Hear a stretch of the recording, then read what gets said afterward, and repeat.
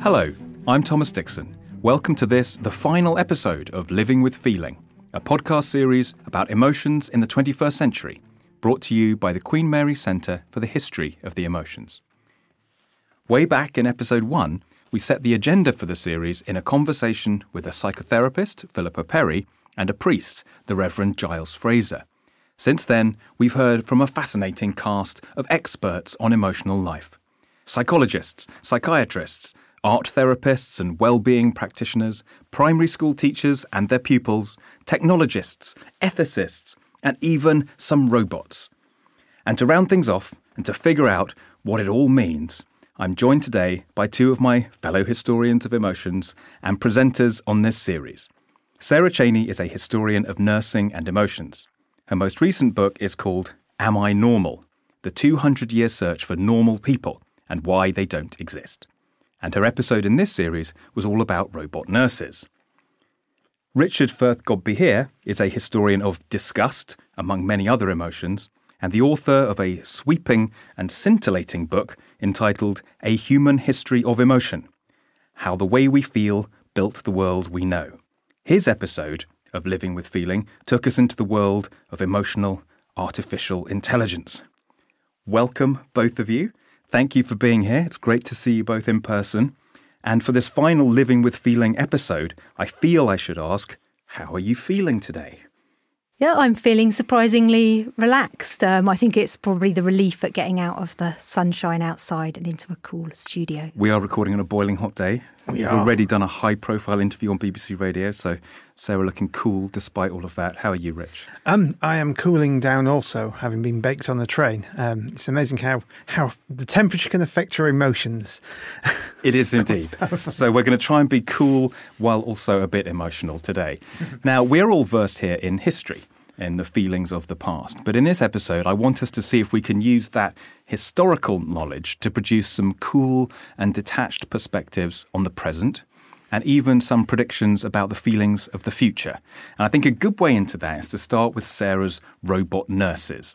They produced a lot of animation in the first episode we did with Giles and Philippa. And as I recall, Giles Fraser got so annoyed by the idea, he said that he was grateful that he'd be dead before robot nurses became a very widespread thing in society.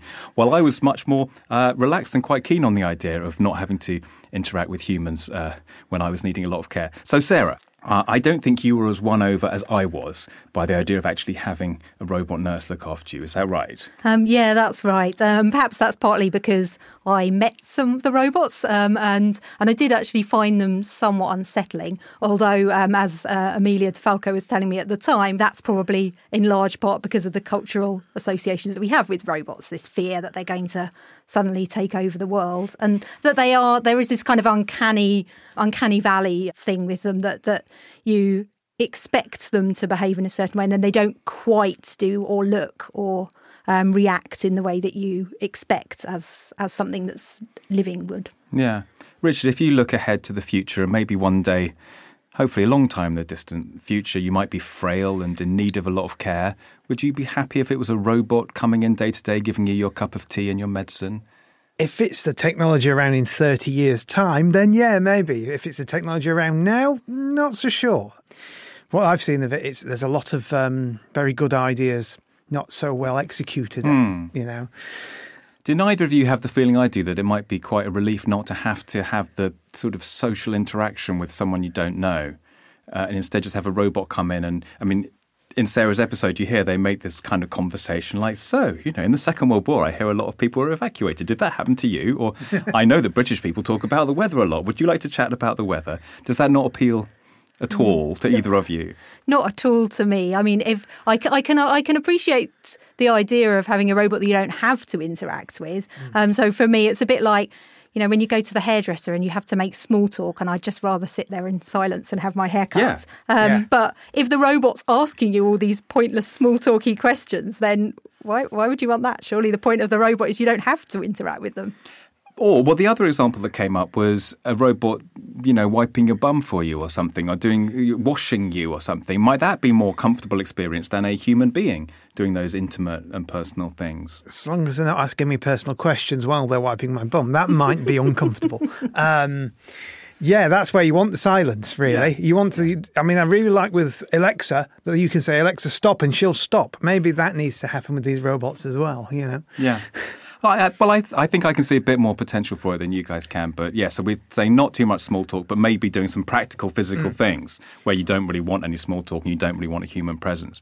So I wanted to get a bit more at then. What is it that, that we want human beings for? And what is it that in the future we'll be happy if it's an app? So Richard, in your episode, you looked at well-being apps and there's also the potential to do psychotherapy through an app on your smartphone that may not have a human being behind it, but maybe is just a CBT kind of program. Yeah. So both with that and with robot companions and robot carers, can you imagine a future in which people are quite happy to outsource at least some of their emotional life to these non-human technologies? Well, as far as the apps go, you use them. So what did you think? Well, I liked some of them. There's one called the Mood Meter, which we talked about, and it asks you what emotion you're having, and it gives you a very nice range. It's got a very rich emotional vocabulary, and you can choose if you're despairing or energized or, I don't know, it has a good range of options. And then you can look back over time and see how your mood has changed. I did quite like that, actually, but it wasn't trying to do anything very sophisticated. It wasn't offering me therapy or anything.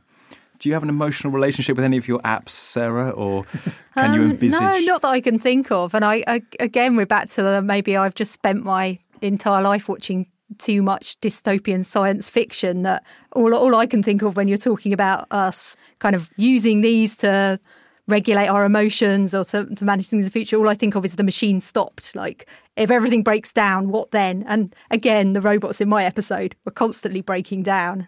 And then perhaps we run out of the vocabulary and the ability to do these things without the apps if we use them too much. I actually think as the technology gets better, which hopefully it will, as a first defence, if you like, as a first port of call, these apps might be helpful because we have a strain on how many people can access mental health care, for example. And if they can just have something that can reassure them and help them and guide them, that's better than nothing.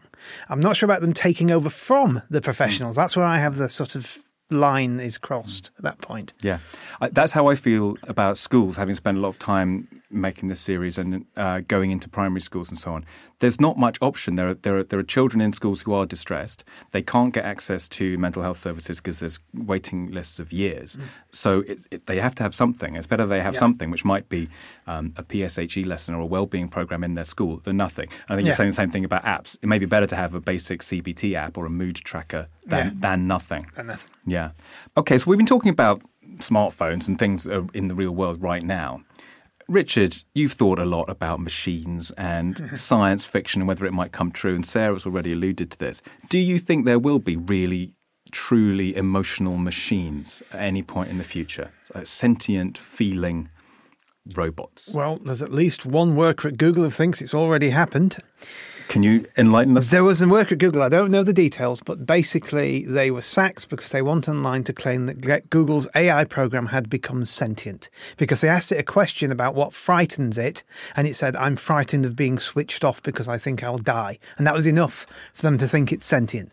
Do you think that is enough to think it's sentient? I think that will lead to a lot of philosophers of mind earning a lot of money for a long time trying to work out whether they're really feeling or they're pretending to feel, and what's the difference between synthetic feelings and real feelings.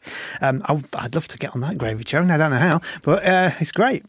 I mean, that conversation has been going on for a lot longer than Google or Alexa or anything else has existed. I mean, I wouldn't fund anyone to study that because I think obviously it hasn't. Obviously, it's just learned how to put words together in a way that makes some kind of sense. But well, good luck to the people who want to get grants studying that. But do you think in the future, let's say we assume that Google, help robot is not currently sentient, do you think at some point there will be? Do you think there could be? Is there any basis on which we can answer that question that's not just pure speculation? I think it is hard to answer without simply speculating. And I suppose part of that is because we don't really know what makes us sentient? Like what is where does our consciousness come from? What do we mean by being human in that way? So therefore, how can we explain if a robot is or isn't? Yeah.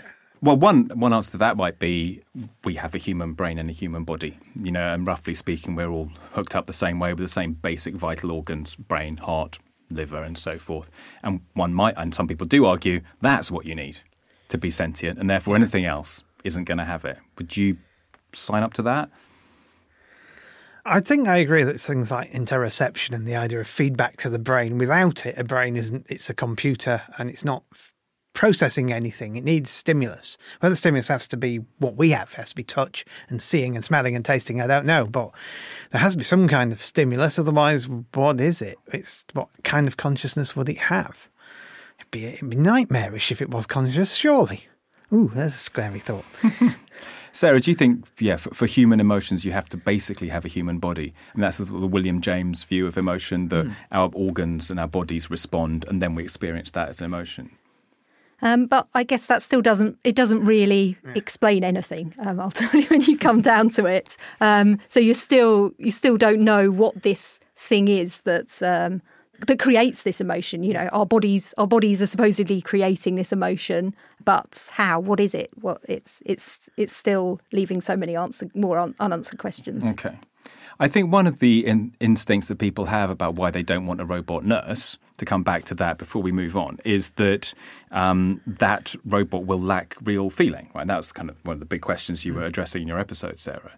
Because they don't have a human body and they're not human and you can switch them off at the power, we don't believe they have emotions. And that's why they're an unsatisfactory nurse. I mean, do either of you have some sympathy with that point of view, that it's the lack of human emotion that makes them a bad carer? I don't think necessarily that's the concern that I would have with it, because I actually think that historically speaking as well, there's been too much emphasis placed on the need for a carer to feel a particular set of genuine emotions. And in fact, when you look into ideas like emotional labour, which was a term proposed in the 1980s to explain the emotional work, types of work that were carried out, there was not a necessity for that to incorporate genuine emotion, or not, or that there was a kind of deep acting that people might do, flight attendants being the example that's often used, in order to create the desired feelings in the customer. So actually the flight attendant themselves doesn't necessarily have to be feeling a particular set of emotions. And that could equally hold true within healthcare and nursing. And yet throughout much of history, we had this assumption that nurses do require to actually actively feel this particular set of emotions. So Sarah, would you like to see us go beyond that, to say to nurses, feeling emotions, feeling compassion and empathy, it's not particularly a big part of the role. That's not really what you're here for. Oh, you've really is that put me too on much? the spot now. Yeah. I can say that, but you're not sure if you want to sign up for that. No, I don't think so. I think we're all going to experience certain emotions through any role. And when we do look into the history of nursing and nursing today, people will talk about the experiences they have and the death of their first patient, say. And that is a very emotional experience. It's not necessarily a particular set of emotions that are expected. And I think that's the difference that I would make, that there are certain sets of emotions that have been expected or required of nurses at particular times, and those have changed a little throughout history. But actually, they may not be quite the same as the actual emotional experience of nursing, and that what perhaps we should be doing is looking at the disconnects there and looking at the actual experiences that nurses may have and how they can then manage those, rather than saying they don't need to have emotions at all and ignoring the very existence of them. Rich, if you go to the dentist or the doctor or into a healthcare setting, do you care about what they're feeling, the people you interact with? No. In the recent history of Disgust, my favourite thing, there was a bit of a moral panic over the idea of being desensitised to things in computer games and all sorts of things.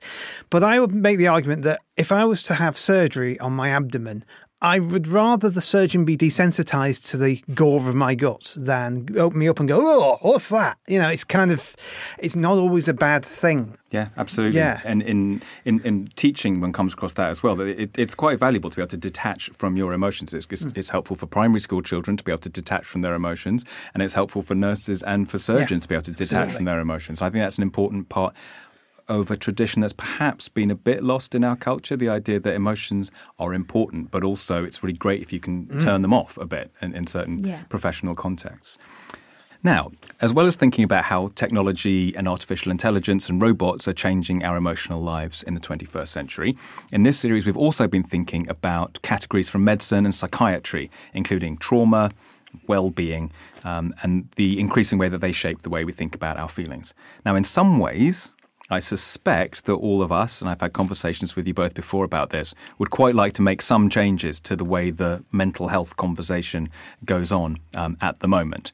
Perhaps giving it a nudge in a certain direction, perhaps changing some of the language or categories that are used, or perhaps, as I feel quite often, blowing the whole thing up and starting again. So perhaps I could ask you if there was one thing you could do to change the content or language of the mental health conversation and the public messaging about emotions and mental health. Does anything spring to mind you'd really like to change? I think for me, it's that we not obsess about diagnosis quite so much, that we don't assume that there are these very discrete and unchanging things that we call specific diagnoses, that as we've seen through the history of psychiatry, things like depression, like autism, like ADHD, these change over time and they are reliant to a certain extent on the cultural landscape around them. And actually we need to understand that in order to be able to understand the experiences people are having of these things. But I think today we've often become quite wedded to these diagnoses and find it hard to see outside of them. So I really like the way that David Rosenhan put it in the 1970s as part of his work in the so-called anti-psychiatry movement. He said anxiety and depression exist, psychological suffering exists, but normality and abnormality, sanity and insanity, and the diagnoses that flow from them are rather less exact and specific than we imagine them to be. Yeah, I'd go along with that. I think this whole idea of everything being... I'm always suspicious of boxes. Whenever you wrap something in a nice little box, there's always a crack somewhere and the box doesn't work. And I think there needs to be more general conversation about how fluid these things are, how fluid these feelings are. In some areas, it's sort of happening. People are on now what is known as the spectrum now. People are autistic. That's kind of slowly being demedicalized. It's just another way of thinking rather than some horrible thing that vaccine gives you. Doesn't give you.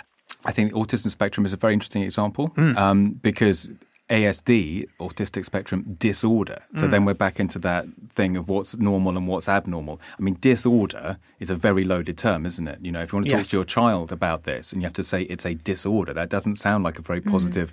And that's maybe a good example of these kind of categories. Whereas neurodiversity is a much more positive term. And in fact, like when you look through the history of what's normal, many of the people in the mid-20th century researching it found that actually variation was kind of the dominant factor in the human species rather than a particular defining type of normality. So looking back 100 or 200 years, I mean, we've already talked about a couple of examples. Can we see categories from the 19th or 20th century which are kind of obviously problematic for us now, and then think about, which of our categories we have today are going to suffer the same fate? I mean, look, very obvious and sort of crass example is that homosexuality was treated as a disorder for a long time by psychiatry. And we were just saying now perhaps autism will be in that category that was for many decades called a disorder. I mean, maybe all our categories in that. Possibly. Yeah. I mean, I think back to hysteria. That is a very female thing, which was hysteria. And then when men started getting hysteria, men couldn't get hysteria. So let's rebrand it as a men's version. That's shell shock. And it's sort of, no. It's versions of the similar thing. And they're different, but the same, and they change. And yeah, it changes all the time because nobody would come back from the war now claiming they had shell shock, I don't think. And it's No, it'll be post-traumatic stress disorder. Yeah, post-traumatic stress disorder. Yeah.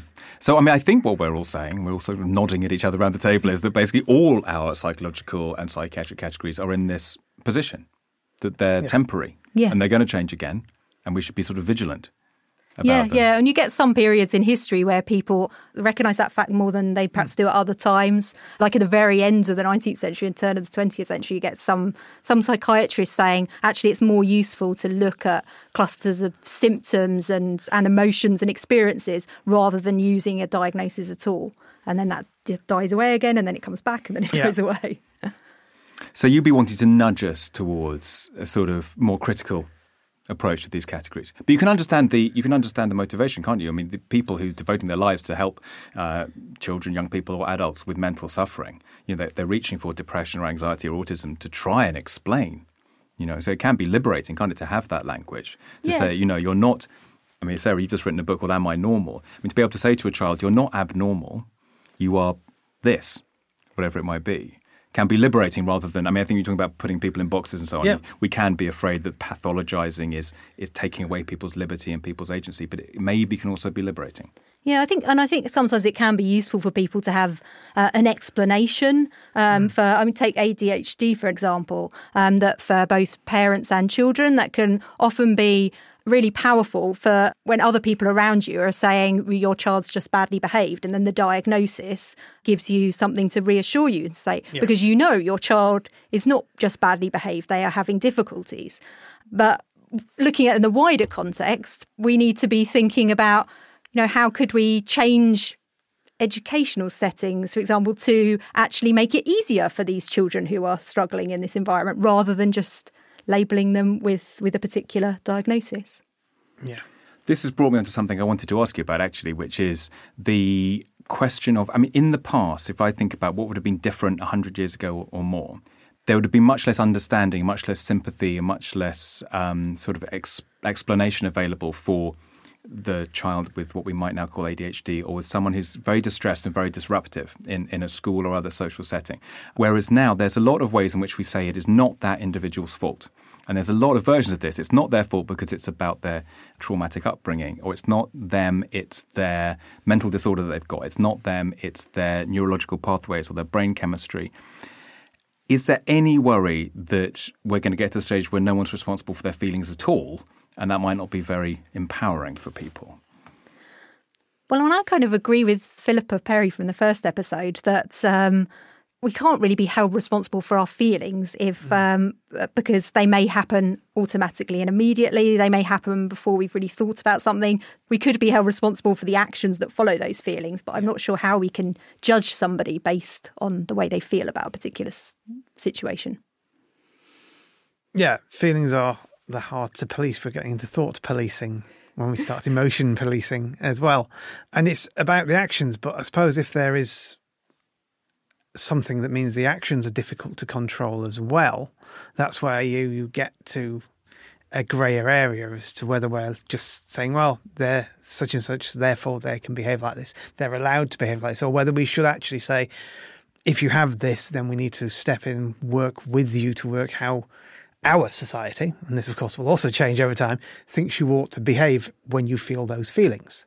Teach people the correct way to be. So there's nothing wrong with feeling hatred, let's say, towards a particular group in society, but there is if you act on it. Are you both saying that?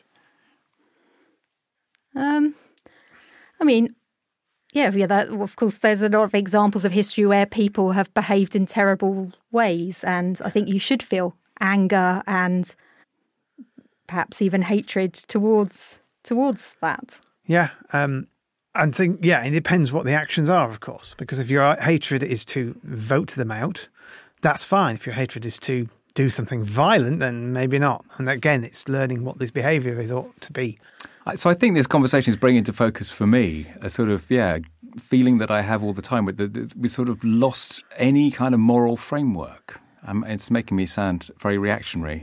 Giles Fraser in the first episode was worrying about sounding reactionary, and now I'm taking that role. But, I really, as you know, I really struggle with your emotions are valid, which is a message which goes out to everybody all the time. That seems to me so lame. And I wanted a slightly more sort of critical approach. Your emotions might be rubbish. They might be based on a completely distorted and deluded view of the world, which is really dangerous. Your emotions might be based on hatred and ignorance. And so they're not valid.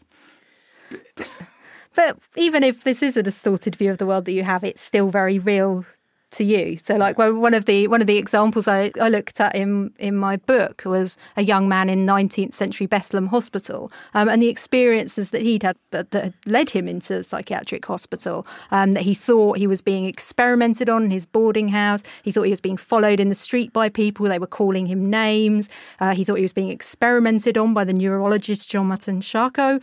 And if you thought all of those things were real, then you would be very scared and very anxious. And without understanding that somebody is having all those experiences, how can you deal with the anxiety and fear that they're feeling? But you wouldn't want to say to that person that your emotions are valid, because you've just said they're based on these delusions. But they are valid if they think this thing is real. No, they're not valid. They exist. They're feeling them. I mean, that's not what I mean by valid. I suppose to me what I'm saying is it's a legitimate response to thinking those things are real, and without treating it as understanding that for that person they think this thing is real. Your emotions are understandable. Yeah, maybe that's a better way of putting it. But what about when we're talking about someone who's not got a mental illness and is not suffering from delusions, but hates people of a particular minority group because of the colour of their skin or because of their sexual orientation? Do we say to them, your emotions are valid?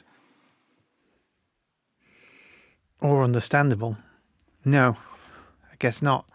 But then again, it's a dangerous tightrope to tread, this. But yes, not going into that, but there are certain points of view, so Yara Santoe, the great African queen, she was furious, so she attacked the British and killed 20,000 of them or so because they were trying to take over her land and take her golden throne away. Now, from the British point of view, those emotions were not valid and they were dangerous and she shouldn't have them. But from her countrymen's point of view, they absolutely were, and she did absolutely the right thing. So, to sound a little bit like Obi-Wan Kenobi, sometimes depends on your point of view. But then again, yes, maybe there are moral absolutes, well-being absolutes like racism, where you guys say, no, your emotions aren't valid. You're just racist. I think if I were going to make one change to the mental health conversation, it would be to stop telling people their emotions are valid, just as a simple statement. I just don't think that's helpful. Your emotions are real. Your emotions are understandable. Your emotions are important to you and seem very powerful. But I would not tell people their emotions are valid just as a straightforward, simple statement about them. That distinction makes sense to me. Yeah. Oh, good. I've won you round. That's excellent. Wasn't expecting that. I was expecting just to sit here and rant about it for a bit. But that's good. That's very good. While we're sort of getting on our soapboxes, I'm changing the subject a little bit now because I want to get into sort of the science of emotions. So we've talked there about the value judgments around them, and we've talked about mental health and sort of normal versus abnormal and what messages are we giving people. But I'm interested, especially through your episode, Rich, in thinking about the sort of new science of emotion. And I know that one of the limitations of well-being apps and emotion apps that we might have on our phones, and also when I go into schools and see the way they teach young children about feelings, one of the limitations is when that's all structured around the basic emotions theory. The Paul Ekman, Inside Out, there are a small number of basic emotions. They look like this and they're the same for everyone.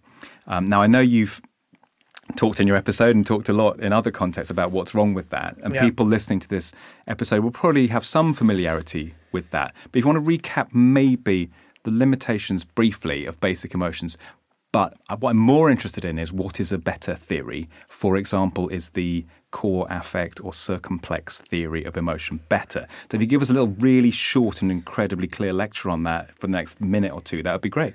A short lecture. Okay. The idea is basically that if you go anywhere in the world and present people with scenarios, they will pull one of 6 faces depending on the scenario given to them. It doesn't matter whether in Papua New Guinea, Japan, America, wherever, there are these 6 faces. So that's the basic emotion theory. Emotion idea.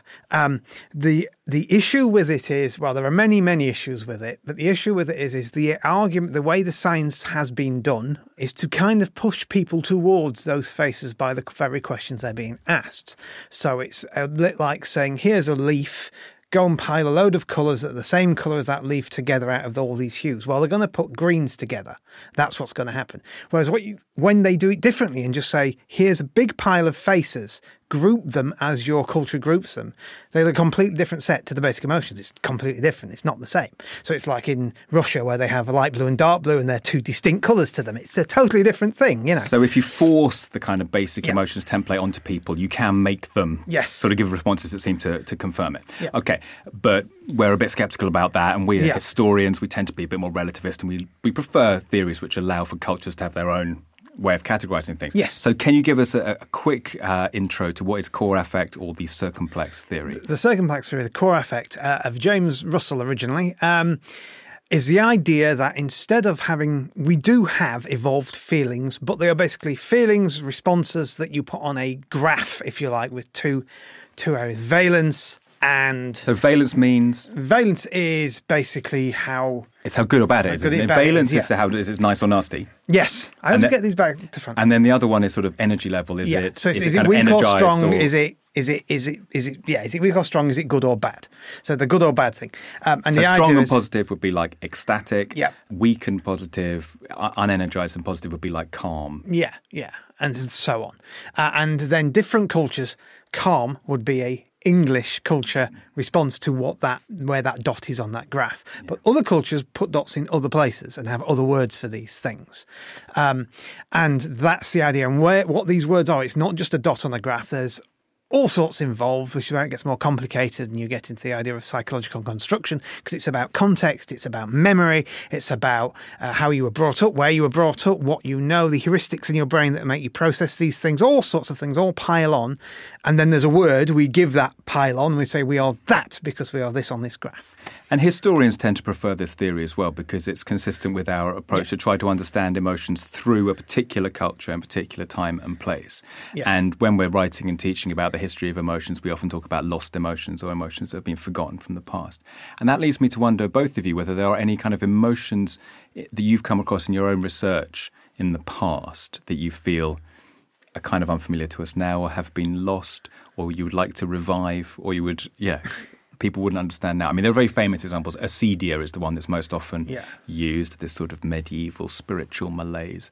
Are there, Sarah, I wonder in your work, sort of moral and emotional qualities ascribed to nurses in the early 20th century? Well, we might recognise the word, but they're not really ones that we value or talk about now. I guess the one that's used most often in the early 20th century is sympathy. And that's quite widespread in discussion of nursing. But it's when they explain what they mean by this sympathy, it's a very practical kind of emotion and then begins to be described as the psychological work of a nurse, that the nurse is kind of understanding the patient's feelings and then the sympathy is using them to get the desired results. So then perhaps that's persuading the patient to take a particular medication because they've understood the reasons why the patient's feeling uncertain. So the sympathy is sort of two-way, and it's kind of a resonance between the patient and the nurse can use it, you're saying, quite a pragmatic kind of way. Yeah, absolutely. And they're very concerned about that one end of sympathy is a kind of sentimental sympathy, but they feel that it should never become that. Right. No, I can imagine a Victorian Edwardian nurse should not be showing sentimental sympathy. Yeah. I mean, a word I was thinking of when you were talking there also would be like fortitude, maybe, I think is a word that was ascribed to nurses, which you don't hear that much about today. Mm-hmm. But again, I think in episode 1, Giles Fraser was advocating for fortitude as a sort of emotional virtue that has been lost. Yeah, you get that in the First World War especially, and in the Royal College of Nursing, which was founded out of the First World War. There's stained glass windows of the 3 chief virtues of nursing shortly after the war are faith, fortitude and love, which apart from perhaps love to some degree, we're unlikely to use the others to describe nursing today. It's very interesting, because we think of ourselves as living in a culture which is very emotionally literate and quite sort of emotionally over the top from some people's point of view, and there's a lot of feeling and a lot of context and it's highly valued. But yet, if you go back to the 20th, 19th, 18th century, there's a lot of emotion and there's a lot of love, because you mentioned that word love. You know, I've looked at 19th century educationalists who write in a very sort of matter-of-fact way about love being the foundation of education, which is a view that Catherine Birbal-Singh put to me in the episode about schools for this series, which took me aback somewhat. So love, I think, has a separate history as a really important principle for people that we don't maybe hear quite so much about today. I remember Rory Stewart mentioning love when he was standing for the Conservative leadership a few years ago, and that prompted a lot of comment from people. Yeah, it's not all of it positive. It's an interesting one, love, because there's the famous writing about the Crusades being an act of love, of caritas. It was an act of love and charity because they were getting the Holy Land back for God from the Saracens, and yet. I have to say, sorry to interrupt you, that's one of my favourite titles ever for a history article was Crusading as an act of love, because it completely sort of scrambles your brain. I mean, it's just not what you're expecting at all, and you really want to read the article to find out what he's saying. And you've started explaining there. It's about Christian charity and saving the Holy Land from... Yes, it's an excellent article, actually, and it's very, very interesting. And the other end, when I'm looking at these people talking about artificial emotions and science emotions, I don't see love come up very often. And so it's one of the really curious things about the theory of basic emotions that love is not one of them. No love, and I no think hate. Would raise no love and no hate. Very odd, and it would raise a lot of eyebrows. Why do you think that is? That there's no love and hate? Because in basic emotions theory, I think the reason that there's no love and hate, but there is fear, disgust, happiness, sadness, and anger is because love and hate are too complicated and they're too cultural and they don't have a nice, easily measurable physical expression that you can get people in a laboratory to produce in a period of about 30 seconds while you attach your devices to them. And I think that's literally what it is. You know, the basic emotions and a lot of scientific accounts of emotion necessarily have to be about things that you can measure. And so I think, I assume you'd agree, Rich, you've thought a lot about these things. You know, the scientific method shapes the theory. Yeah, and I think that's why the people doing artificial emotions like the basic emotions, because they can code them. They're a thing they can code. Whereas all this sort of cultural art, weird stuff, no, they can't. There's no line of code that's easily writable. Is that the right word? Writable about that. So they go for the boxes again. Yeah. Now, before we come to the end, and I want to ask you a couple of final questions about how you think about these things as historians and ask you to imagine the future again one more time. But before I do that, I wanted to ask you both if there's anything in the process of making your episode for this series or in thinking about the topic you were looking at that you've changed your mind about or that you found particularly surprising. Hopefully, we've all learned through this series, but what did you learn or find surprising, Sarah?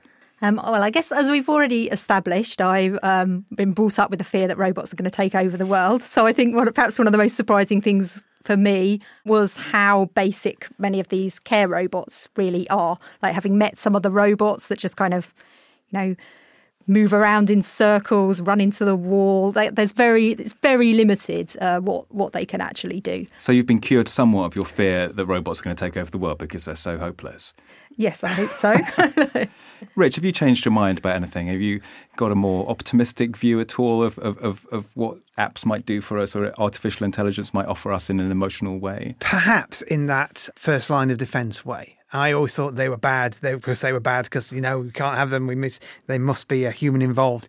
But the more I think about it, the more I think how difficult it is to access mental health care and so on. I think having something, like I said earlier, rather than nothing is a great thing. So I've changed there. I'm also curious about the uncanny valley, but that's a whole other thing about robots not having quite as normal a face, human a face as they have, having a less human face being less scary to people.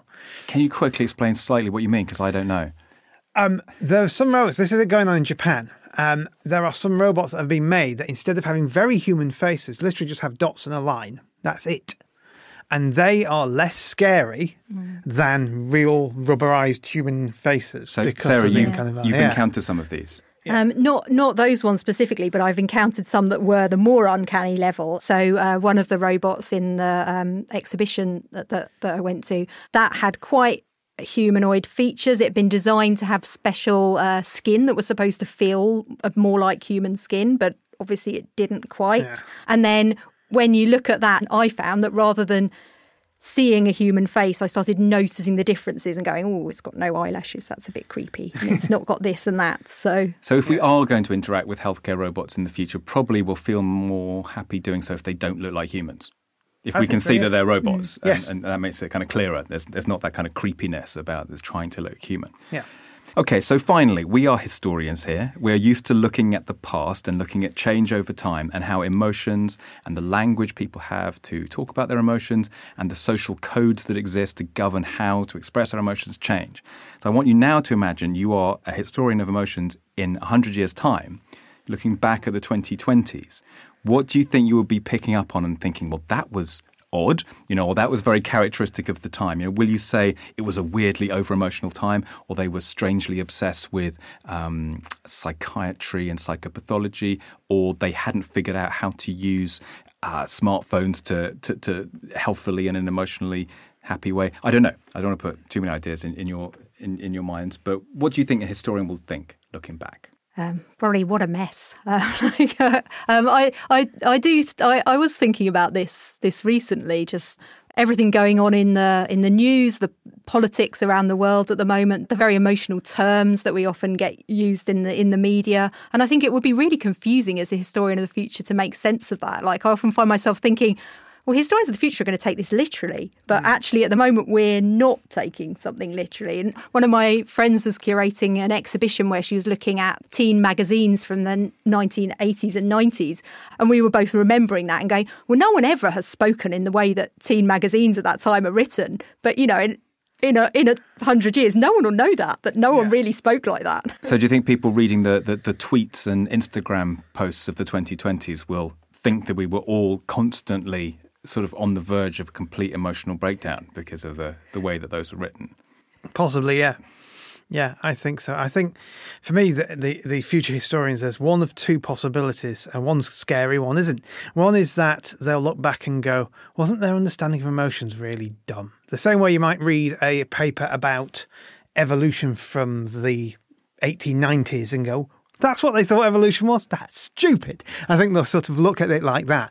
The scary one is they'll look back and go, oh, this is a period when our emotions started to universalise because of technology, when they had different ones. But now, because of emojis and things, we all have the same emotions and cameras that track us and make us behave in certain ways.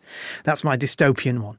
How would that work? That because of the universality of smartphones and emojis, we'd all be homogenized? Well, cameras that track us and decide whether we're doing the right thing because of our facial expressions and how we're behaving are coming on stream in certain parts of the world.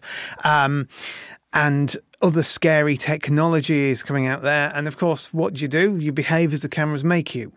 And so if that becomes universal, and this my dystopian future, then we'll have universal emotions forced upon us. Now I've found a new fear to replace my fear that the robots are taking over the world. Or maybe the future historians won't be humans, and they will look back at the time when there used to be humans with human emotions and think, thank goodness we've escaped these very confusing and destructive things. Listen to podcasts and go, what do you mean my skin doesn't feel real? That kind of thing.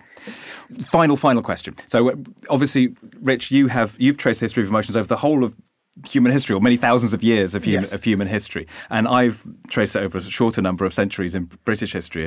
And Sarah, you've looked at recent periods of history especially. But all of us used to the idea that there are these kind of troughs and peaks of emotional expressiveness. 18th century, the cultural sensibility, everyone's weeping over sentimental novels and so on. People weeping over Charles Dickens in the Victorian period. And then you have the stiff upper lip and so on.